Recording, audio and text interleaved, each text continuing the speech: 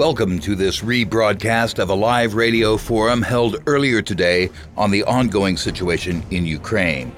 Russia invaded Ukraine on the 24th of February. This was a dramatic escalation of a conflict that began in 2014.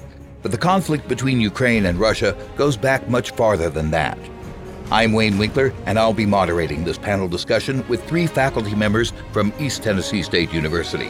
Dr. Henry Yankevich and Dr. Stephen Fritz from the Department of History and Dr. Michelle Crumley from the Department of Political Science. They will provide an overview of the current events in Ukraine. We will begin the discussion right after news from NPR.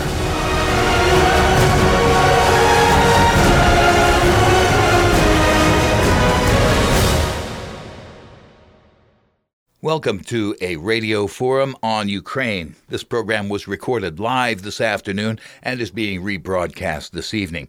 I'm Wayne Winkler, and I'm joined by three ETSU professors who have some expertise in this area. We're going to hear from Dr. Henry Yankevich, a professor of history at East Tennessee State University with a specialty in Russian history and honorable visiting professor at North China University of Technology in Beijing, China. He received his PhD from The Ohio State University and his MA and BA from the University of Michigan. He's been a recipient of the Kosciuszko Foundation Fellowship for a year of study at the University of Warsaw, Poland. He participated in the Council on International Education Exchange seminar on post-communist Poland, Problems and Prospects at Warsaw Central School of Planning and Statistics, and he has attended conferences in the former Soviet Union and in Russia. His interests are state, ethnicity, and ideology in East Central and Eastern Europe. Also joining us will be Dr. Michelle Crumley, an associate professor in the Department of Political Science, International Affairs, and Public Administration, and she serves as the coordinator for the International Affairs major and minor at East Tennessee State University. Dr. Crumley earned her PhD at the University of Connecticut, Master of Public and International Affairs from the University of Pittsburgh, and BA from the University of Tennessee. In the 1990s, Dr. Crumley interned at the Sociological Research Center in St. Petersburg, and she was awarded the APSIA Russian Foreign Ministry Exchange Scholar with MGIMO, Moscow State Institute of International Affairs. She led a study abroad course to St. Petersburg, Moscow, and Perm that focused on Russian NGOs and civil society in 2006. Dr. Crumley has presented conference papers and published on agricultural reforms and the state in the transition economies of Russia, Hungary, and Slovakia. And she's conducting research for a manuscript on Russian NGOs with a particular focus on human rights organizations and historical memory. Dr. Stephen G. Fritz joined the faculty of the Department of History at ETSU in the fall of 1984. His specialty is 19th and 20th century European history with a focus on 20th century Germany. His scholarship has ranged from liberal politics in the late 1920s Weimar Republic to the rise of Nazism, from the influenza epidemic of 1918 and 1919 in Germany to the origins of the Holocaust. He is the author of a trilogy of well-received books published by the University Press of Kentucky on various aspects of World War II. Among them was Ostkrieg, Hitler's War of Extermination in the East, which won the Brigadier General James L. Collins Jr. Book Prize in Military History, awarded by the United States Commission on Military History. His most recent book, The First Soldier, Hitler as Military Leader, published by Yale University Press, has been praised as perhaps the best account we have to date of Hitler's military leadership. It shows a scrupulous and imaginative historian at work and will cement Fritz's reputation as one of the leading historians of the military conflicts generated by Hitler's Germany. Very much for being with us today, and I'll start by asking what seems to be the problem between these two neighbors. They've been neighbors for a long time. Has this always been the situation that Russia and the Ukraine have had conflict, or was there a time when they were getting along like we would hope neighbors would? Thanks, Wayne. I'd like to thank Tom Lee as well for stimulating this discussion. Like any group of people that are in close contact with one another, they actually have their ups and downs over time. Ukrainians and Russians, however, have a particular close contact linguistically, culturally, and religiously. So whenever there is an issue between the two, it can become extremely violent, and it has throughout history. What has caused the latest situation between Russia and Ukraine? The one that began, I guess, probably about 8 years ago. Thank you, Wayne. I also want to thank my colleagues for being here with me today, and I want to thank Tom Lee for organizing this. If we look back at this conflict, it really began in 2014. In 2013, Ukraine was set to meet and discuss signing a European agreement with the European Union.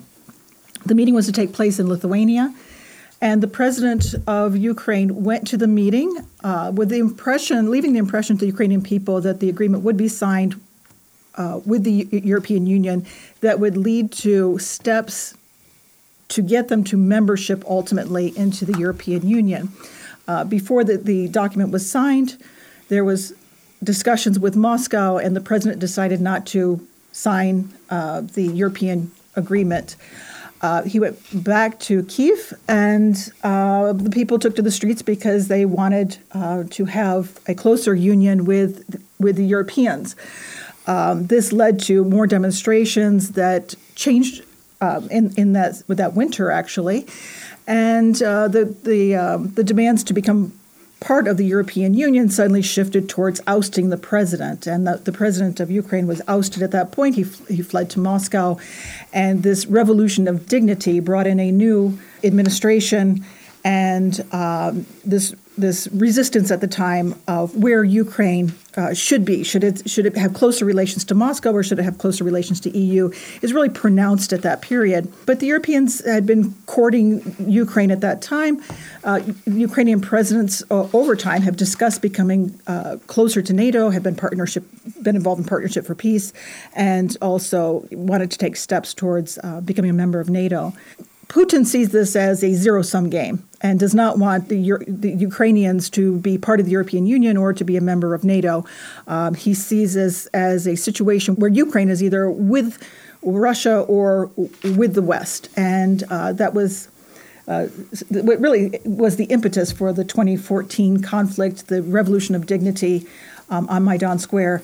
And subsequently, we saw Crimea being taken by little green men, as Putin called them, but the Russians basically were able to take Crimea, and they supported the separatists in the eastern part of Ukraine at that point.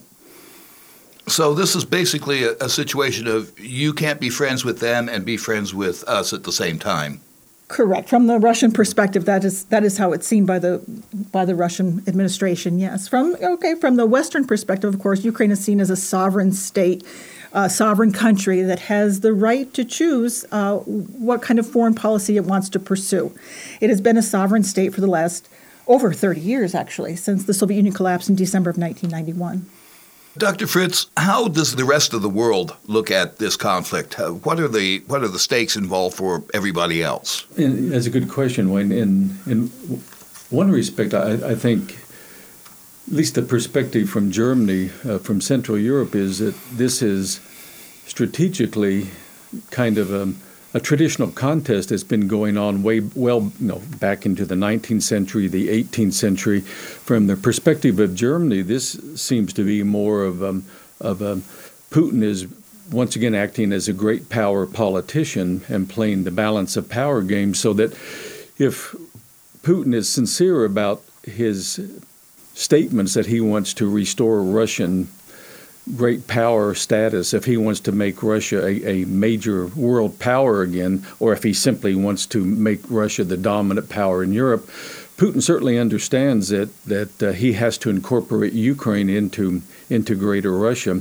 because that's the only way that that's the only way that Russia can project its influence into Central Europe and then ultimately perhaps into Western Europe. So from that sense, the stakes are fairly high, because it's not just necessarily a contest where Putin's acting simply because he doesn't like the Ukrainians being independent, or he's afraid perhaps of the Ukrainians becoming too democratic, and that might influence domestic politics in Russia, which certainly might be a factor. But from his perspective, this is, as Dr. Crumley said, a zero-sum game, because if Ukraine migrates to the West and enters the European Union and falls within the Western orbit, then Russia cannot, by definition, then be a great power. So from his perspective, it has to be an all-or-nothing game. If he wants to make Russia a great power again, then he has to figure out some way to bring Ukraine under his influence. We hear a lot about Putin labeling the Ukrainians as neo-Nazis. This obviously goes back to World War II, when there was some kind of conflict between the Soviet Union and the Ukrainians in response to the German invasion of Russia. Is that still a very sore point in Russia today? Yes, it is a very sore point. It's also a sore point in Ukraine among some people. After the collapse of the Russian Empire, Ukraine attempted independence. The independence movement lasted for a very short time, over a period of 1 or 2 years. Two people's republics were established, and they couldn't survive. The First World War and the collapse of the Russian Empire, the Civil War, Poles taking over Kiev, whites coming through the area, white that is pro-imperial forces fighting the communists, and then communists themselves.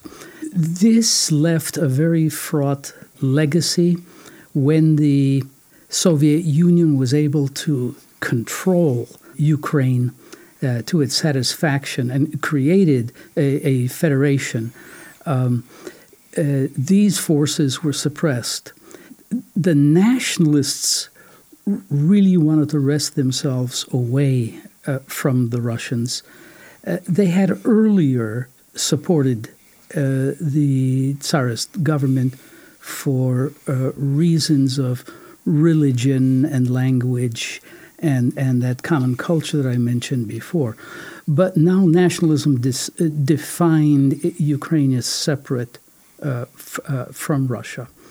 Then come the German invasion, and even before that, Ukrainians were being courted by the Germans. With the invasion, many Ukrainians welcomed the Germans. The Ukrainians had undergone what they called the Holodomor, death by starvation, the collectivization that Stalin imposed. And so there was an upswell of support for anybody who was opposed to Russian domination. And this continues. That battalion in the Azovstal metallurgical works has sympathetic ties in this direction. So yes, that's a real big issue. It's a big issue in Russia. You can raise a lot of people against Ukraine by mentioning this. However, a lot of this is in the past that people are trying to apply to the future. So it's as if you would continue to blame the Russians because they were Soviets for the oppression that they created in Ukraine. So this gets to be, I can't find a better word for it, rather messy. Yeah. You're listening to a live forum on Ukraine on WETS FM at HD1. I'm Wayne Winkler, and I'm joined today by Dr. Henry Yankevich and Dr. Stephen Fritz from the Department of History at ETSU, and Dr. Michelle Crumley from the Department of Political Science. Prior to the Russian invasion back in February, there was a lot of, I guess you could call it, threats of sanctions against Putin and the Russian government, which didn't seem to affect his behavior at all. It would seem that it's much more important for Russia to to control Ukraine than to worry about what everybody else in the world thinks. Why is it that Russia was undeterred by the threat of sanctions? Another good question, Wayne. I think part of it, I think it was an important issue for Putin, so he was determined to take the gamble.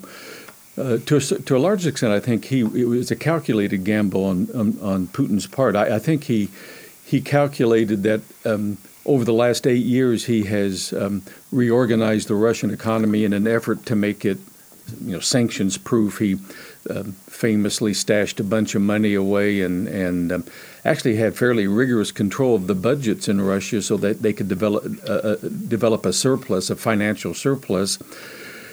And he cultivated relations with China, obviously.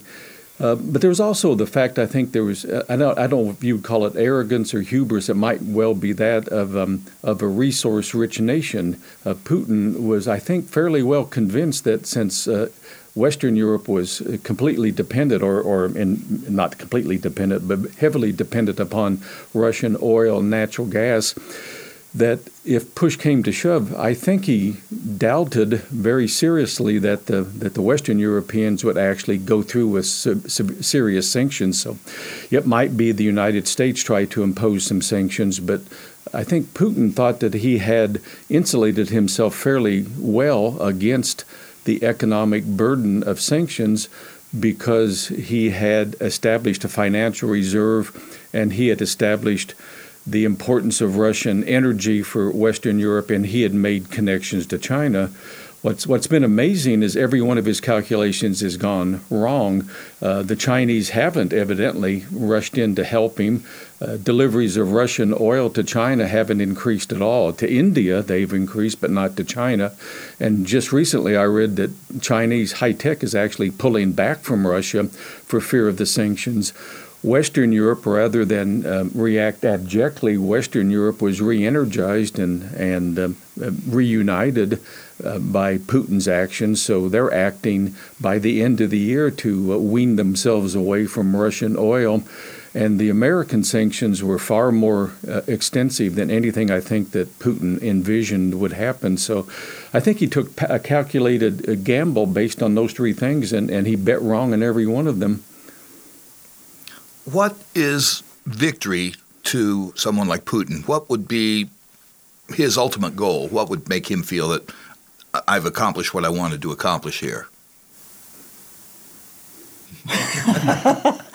Well, I guess I'm asking, what would victory look like? That's a great question. That is a great question. I think, initially, when this all began on February 24th, that victory was simply going to be ousting President Zelensky, Volodymyr Zelensky, I apologize. And he did not leave the position. He did not go as presidents were ousted in 2005 from Ukraine and also in 2014, first with the Orange Revolution and then with the Revolution of Dignity. In both of those instances in Ukraine, the president fled under pressure. And in this instance, President Zelensky stood up to the threat. And even when offered assistance to leave the country, he famously made the statement that he needs arms and not a ride. He has shown great leadership. I want to mention that. Zelensky has really become a clarion call for all who want to resist Russia in Ukraine. And he's become really an internationally known figure and really historical figure. As far as Putin, after it appeared that the government was not going to be overthrown easily and quickly, it appeared that he was setting his eyes on taking territories in eastern Ukraine and along the Black Sea. We would expect probably that he would want to connect, have a land connection all the way to Moldova.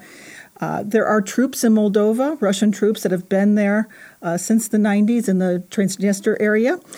And it's possible that he would want to connect that landmass along the Black Sea and up through eastern Ukraine, and then leave a smaller state of Ukraine that's a rump landlocked state.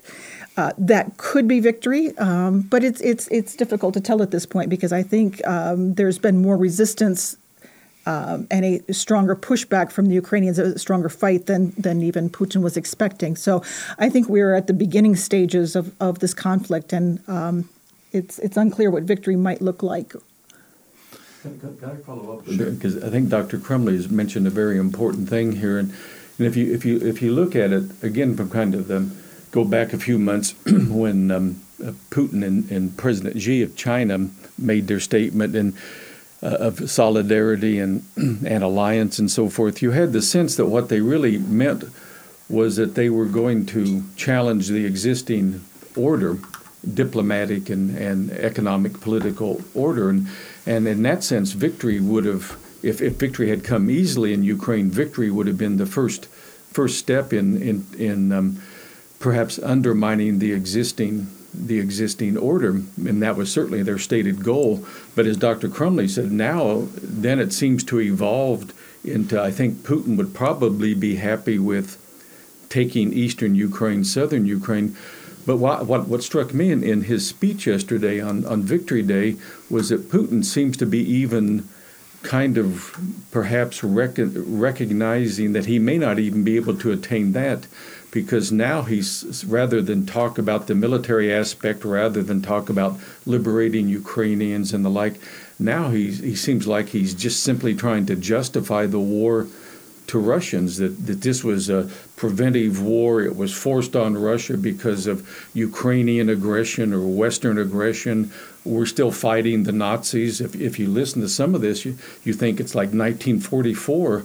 And as an historian of Nazi Germany, it's fascinating to me how he's invoking the Nazis now and trying to actively engage Russians as if they were actively fighting the real Nazis. So the question of what victory looks like to Putin seems to me to have become very, very complicated now, because he seems to be realizing he may not even be able to get the minimal goal, which would have been control of the Black Sea coast and eastern and southern Ukraine. Is his message to the Russian people, is Putin's message to the Russian people getting through to them? He's kind of bringing back the old idea of defending against invasion from the West, which the Russians have dealt with for the past century. Is this unifying the Russians behind his position, or are they not getting a lot of information about what's really happening? I think the Russians are getting his message. I think they're responding to it.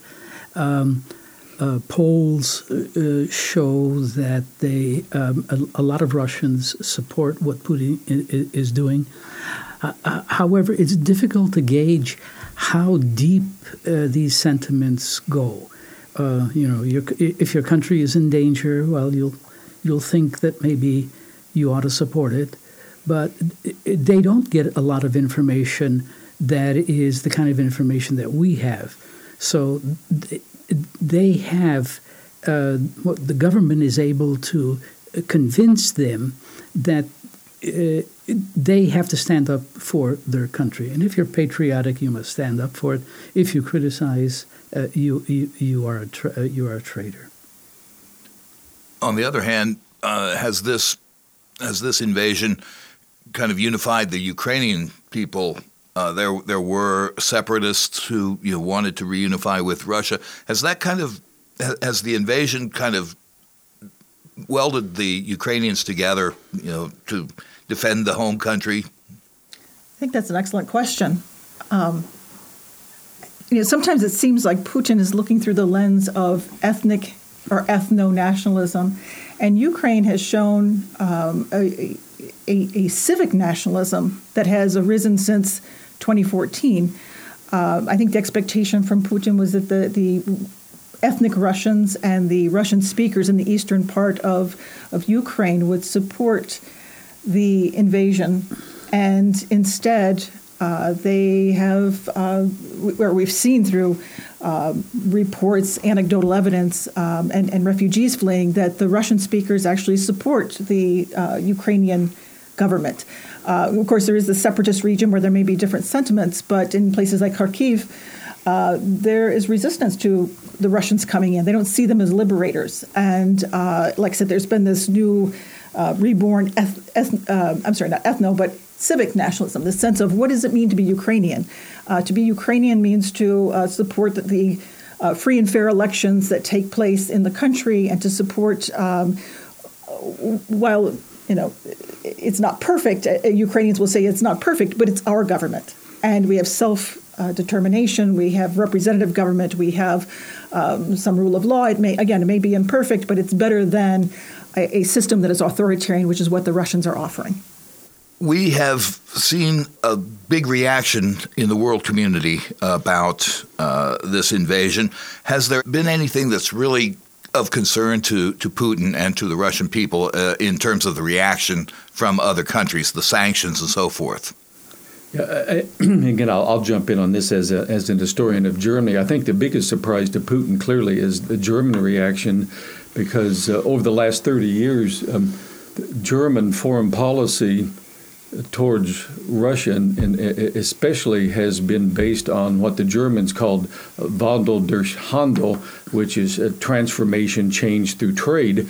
So the whole German basis of their foreign policy to Russia was that by engaging in trade with Russia, by engaging in purchasing, essentially the Germans deliberately, purposely made themselves dependent upon Russian oil, natural gas, on the assumption that this would demonstrate to Russia that there was no aggressive intention on the part of the West, and this action, these trade connections would modify Russians' behavior. Russia would not be aggressive. The Russians would see that Germany and the European Union was wanting to more or less work towards integration of Europe, and that there would be this significant fundamental transformation. The Germans over the last couple decades, were talking about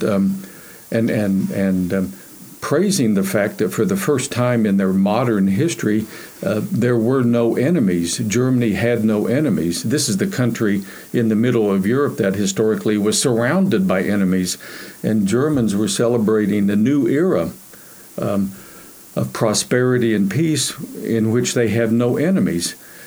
So the Russian invasion of Ukraine was a complete shock to Berlin.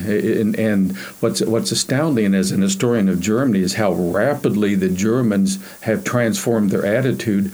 All of the major proponents of the change through trade policy have now been discredited in Germany, and increasingly that includes former Chancellor Merkel, who was at the height of popularity. When she left office, she still was considered positively by 70% of the population. Her reputation has sunk drastically over the last couple of months, as what did the president of Germany, who was closely identified with this policy.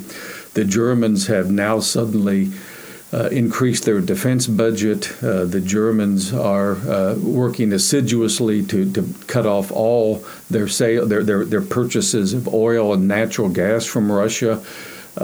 It's been an extraordinary turnaround in Germany and the European Union, NATO. Again, all of these areas where I'm sure Putin never anticipated anything like this, and I have a suspicion that Putin counted on Germany to be his buffer, that the Germans would oppose any significant, really biting sanctions on him, and that's been an enormous transformation.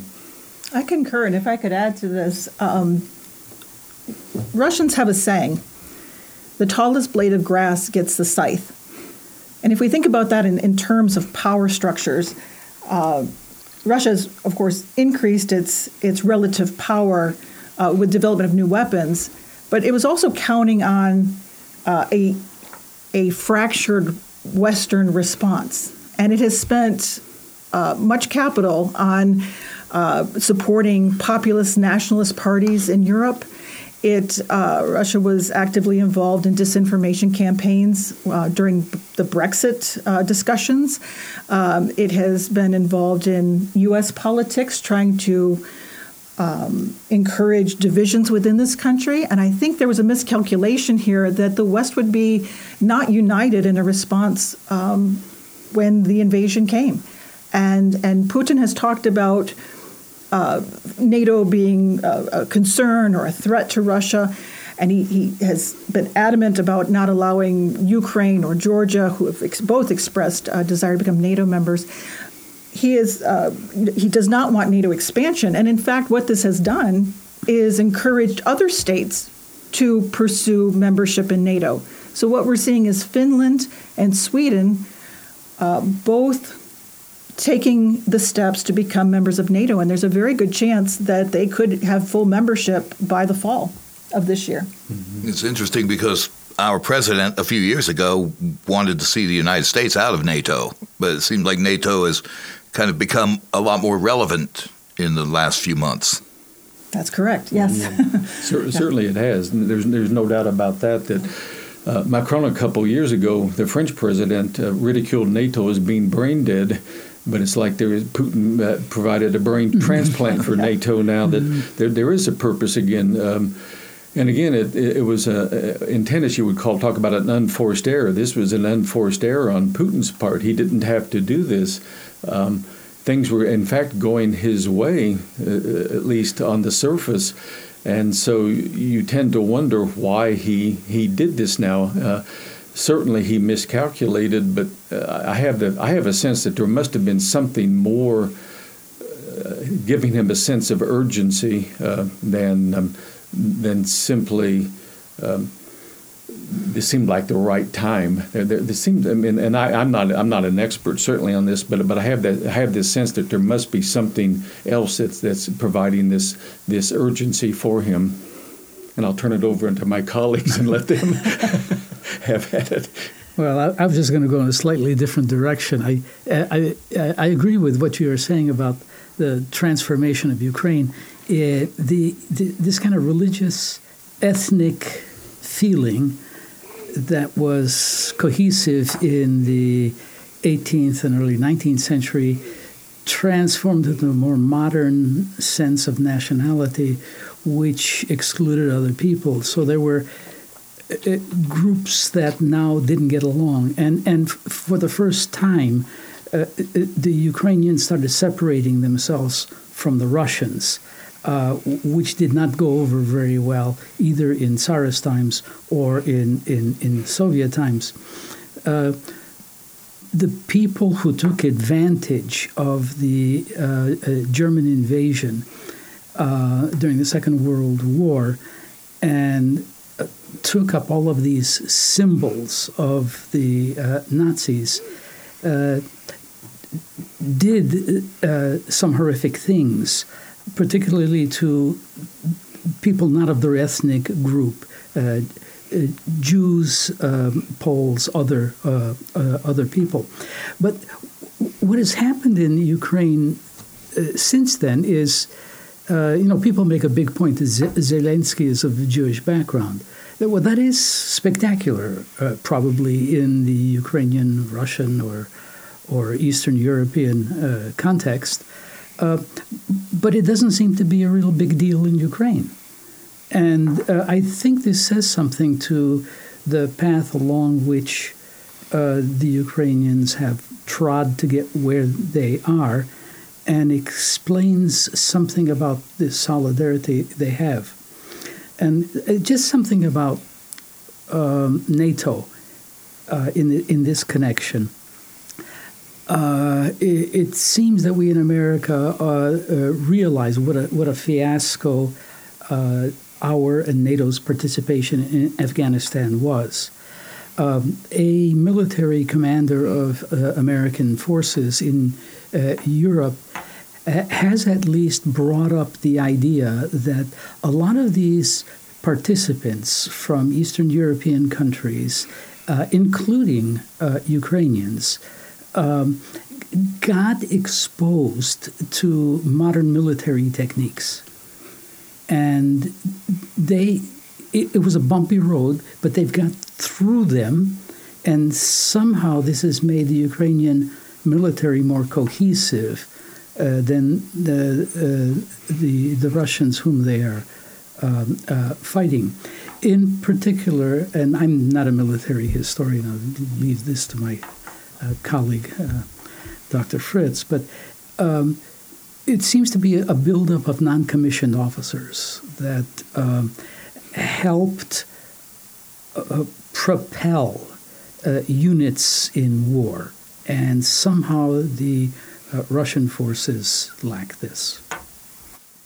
That kind of ties in with the question I had. Why are the Russians doing so poorly? Or are they doing what they intended to do, or it seems to me like they're not having a lot of success. They're not doing what Putin had intended. Putin, I think, again, the theme we have here is Putin surprised by a lot of things, and you wonder who he was listening to in his inner circle, who was telling him things, and whether they were telling him the truth. But certainly over the last 10 years, Russians have spent a lot to modernize their military, but it would seem that most of their money went on fancy weapons, hypersonic missiles and things like that, whereas Dr. Ankevich mentioned the Ukrainians were getting on-the-job experience not only perhaps in Afghanistan, but in eastern Ukraine fighting the Russians. And the Ukrainians certainly had developed techniques of improvised warfare, of you might say urban warfare, of asymmetrical warfare.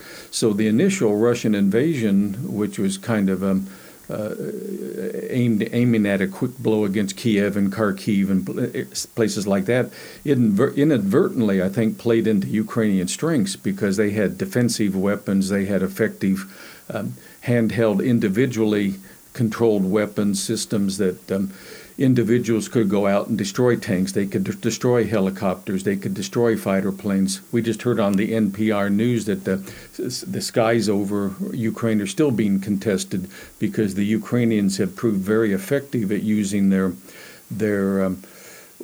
missiles, their Stinger missiles and other things. And I was reading the other day they've hooked them up to Fiat pickup trucks, and so they drive around, which is.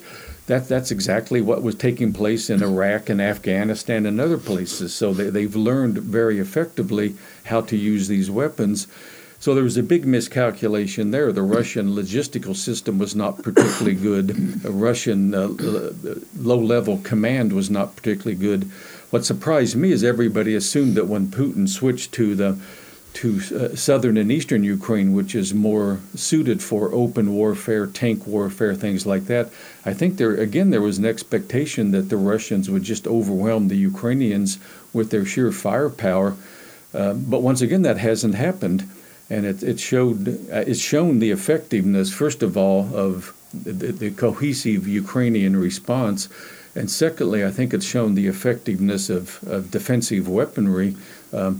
You have to have a very good plan now because anti-tank, anti-aircraft missiles, handheld weapons are so effective now that any Russian airplane venturing out is at risk of being shot down. Russian tanks, the Ukrainians have learned how to deal with Russian tanks and then to blast them apart in defensive warfare. And the West is supplying them with effective weapons.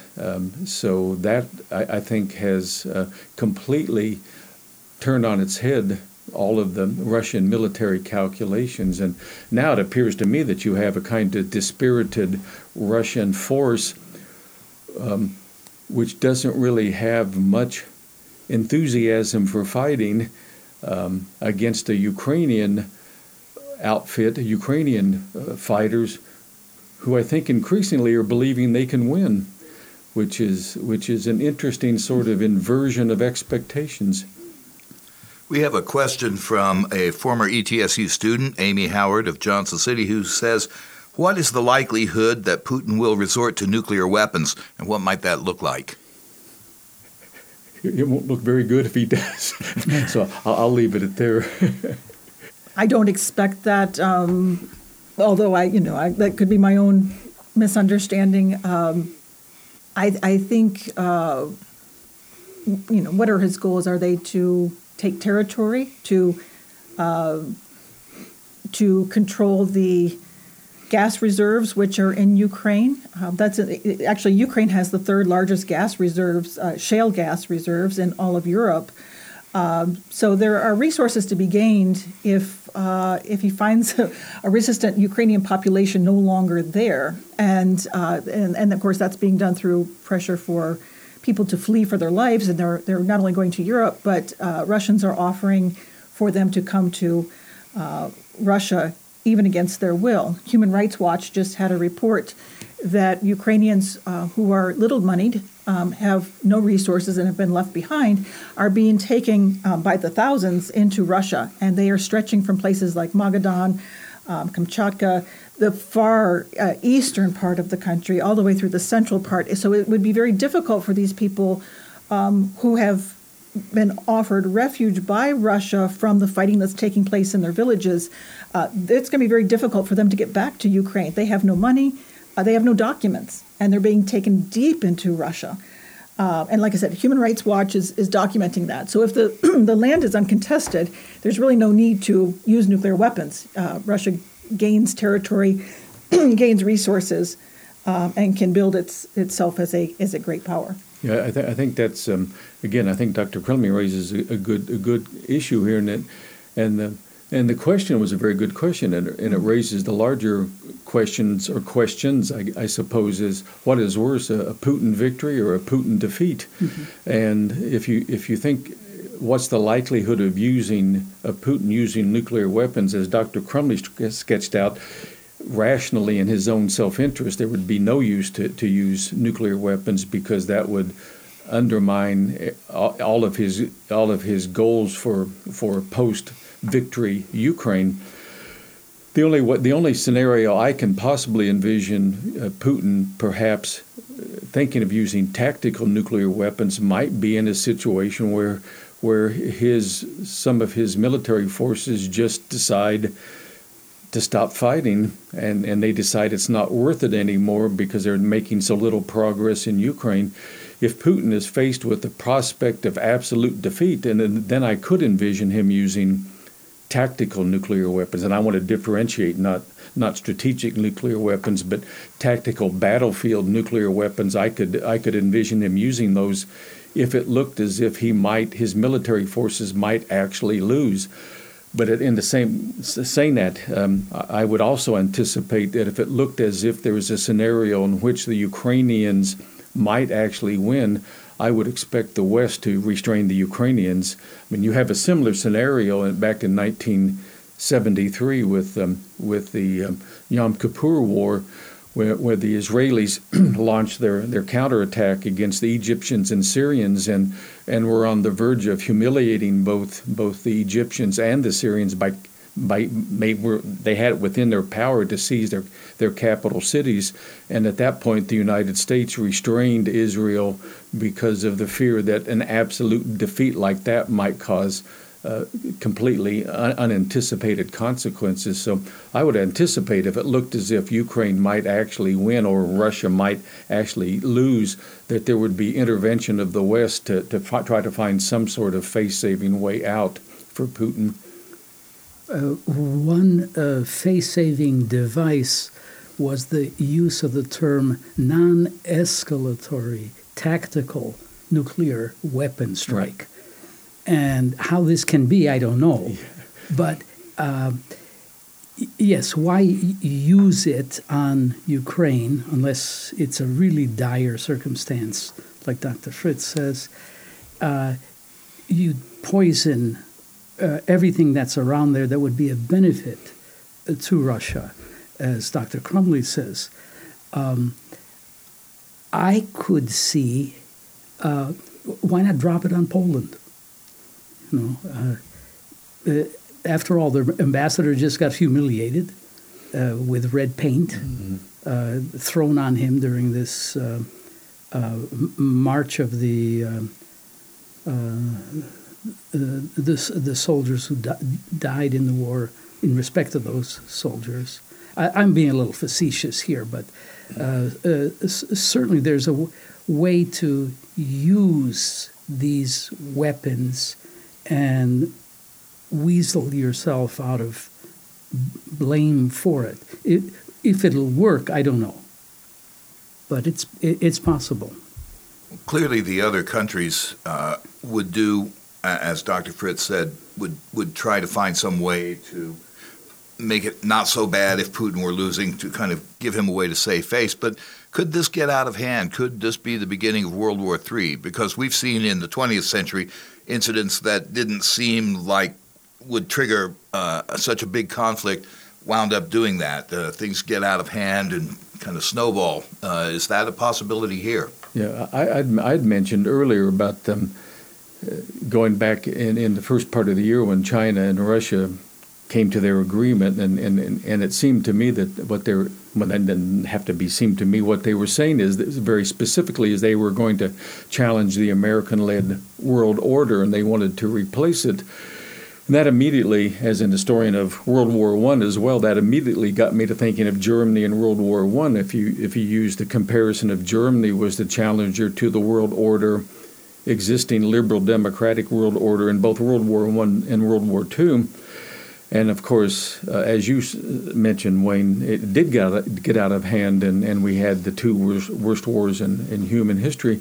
What strikes me as different now is that in 1914 and in 1939, it was the most powerful and dynamic of the challengers, which challenged the existing world order. Germany, it wasn't Italy, and it wasn't Japan indirectly, but it was Germany, which was the most formidable challenge, and that provoked the response. In this case, the most formidable challenger, as almost everybody acknowledges, is not Russia but China. And I hate to use the analogy, but Russia is regarded more as the Italy of the challengers. China is the real wild card here, and that's what I think people have been looking towards China. And in answer to your question, no, I don't think it's going to escalate into a world war, because China has reacted again differently, I think, than people expected China to react. They've taken, again, if Putin's forces had won rapidly, it might be a different situation. But the Chinese, I think, have probably taken a sober look at the ineffectual challenge of Russia to the world order, the rather effective Western response. The difficulties the Russians would have are multiplied enormously in an amphibious invasion across the Taiwan Straits. So everything that looked so possible at the first of the year doesn't seem so possible now. And China, I think, facing an economic slowdown anyway because of the pandemic and other measures that President Xi has imposed on China.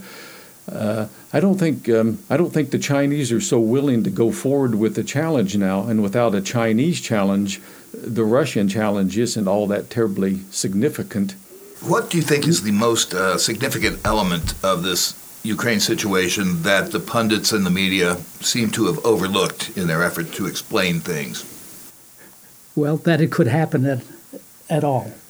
I think most people who were commenting were saying that perhaps this is a buildup of troops that is meant to intimidate, but it wouldn't come to this pass. And on the other hand, once an invasion was mounted, that it proceeded so incompetently. Yeah, I think one of the key things that has been overlooked, and Dr. Crumley alluded to it earlier, and a lot of the pundits have acted from the assumption, that nationalism was dead in the post-Cold War world, and we would be heading directly into an integrated globalist world in which nationalism was passé now and was largely irrelevant. And in that sense, I think the pundits completely missed how important nationalism was, not only Russian nationalism to Putin and Russian national pride, but also then Ukrainian nationalism, whether it's civic nationalism or ethno-nationalism. So I would think that the thing that they've overlooked the most is the return of nationalism. I have one more comment. The return of imperialism. That's right. Good point. Good point. We thought this was gone, but maybe we can call it a different name. But it's still active. Right. Yeah, and I will add. I was just reading a report about a man named Dugin, who is considered the brain for Putin, and he alluded to the idea that there will be a Slavic revivalism, and he's looking toward the Balkans. So there's definitely concern about the rise of nationalist sentiments in places where we saw ethnic conflict in the 1990s, in particular with the leader of the Bosnian Serbs has been talking about gaining control over the judiciary, the intelligence, and police forces there. And while it is directed ethnically now, it is all part of Bosnia that is together ethnically, but he wants to separate that control so that the Bosnian Serbs could have control of that. And that's actually supported by Putin. So I think we can look beyond Ukraine to some extent and see where Russia has been stirring up and encouraging nationalism in other places too. And you know the fact that there are real concerns about threats to stability in other parts of the world, that Russia has the possibility of stirring up that Slavic revivalism, that ethnic sentiment. Well, in the minute or so that we have left, does anybody care to make any predictions about how this is going to work out? I originally was using the framework of the Russo-Finnish War in 1939-1940 as my framework, where after a valiant defense early on, then the larger, much stronger power would overwhelm the smaller power.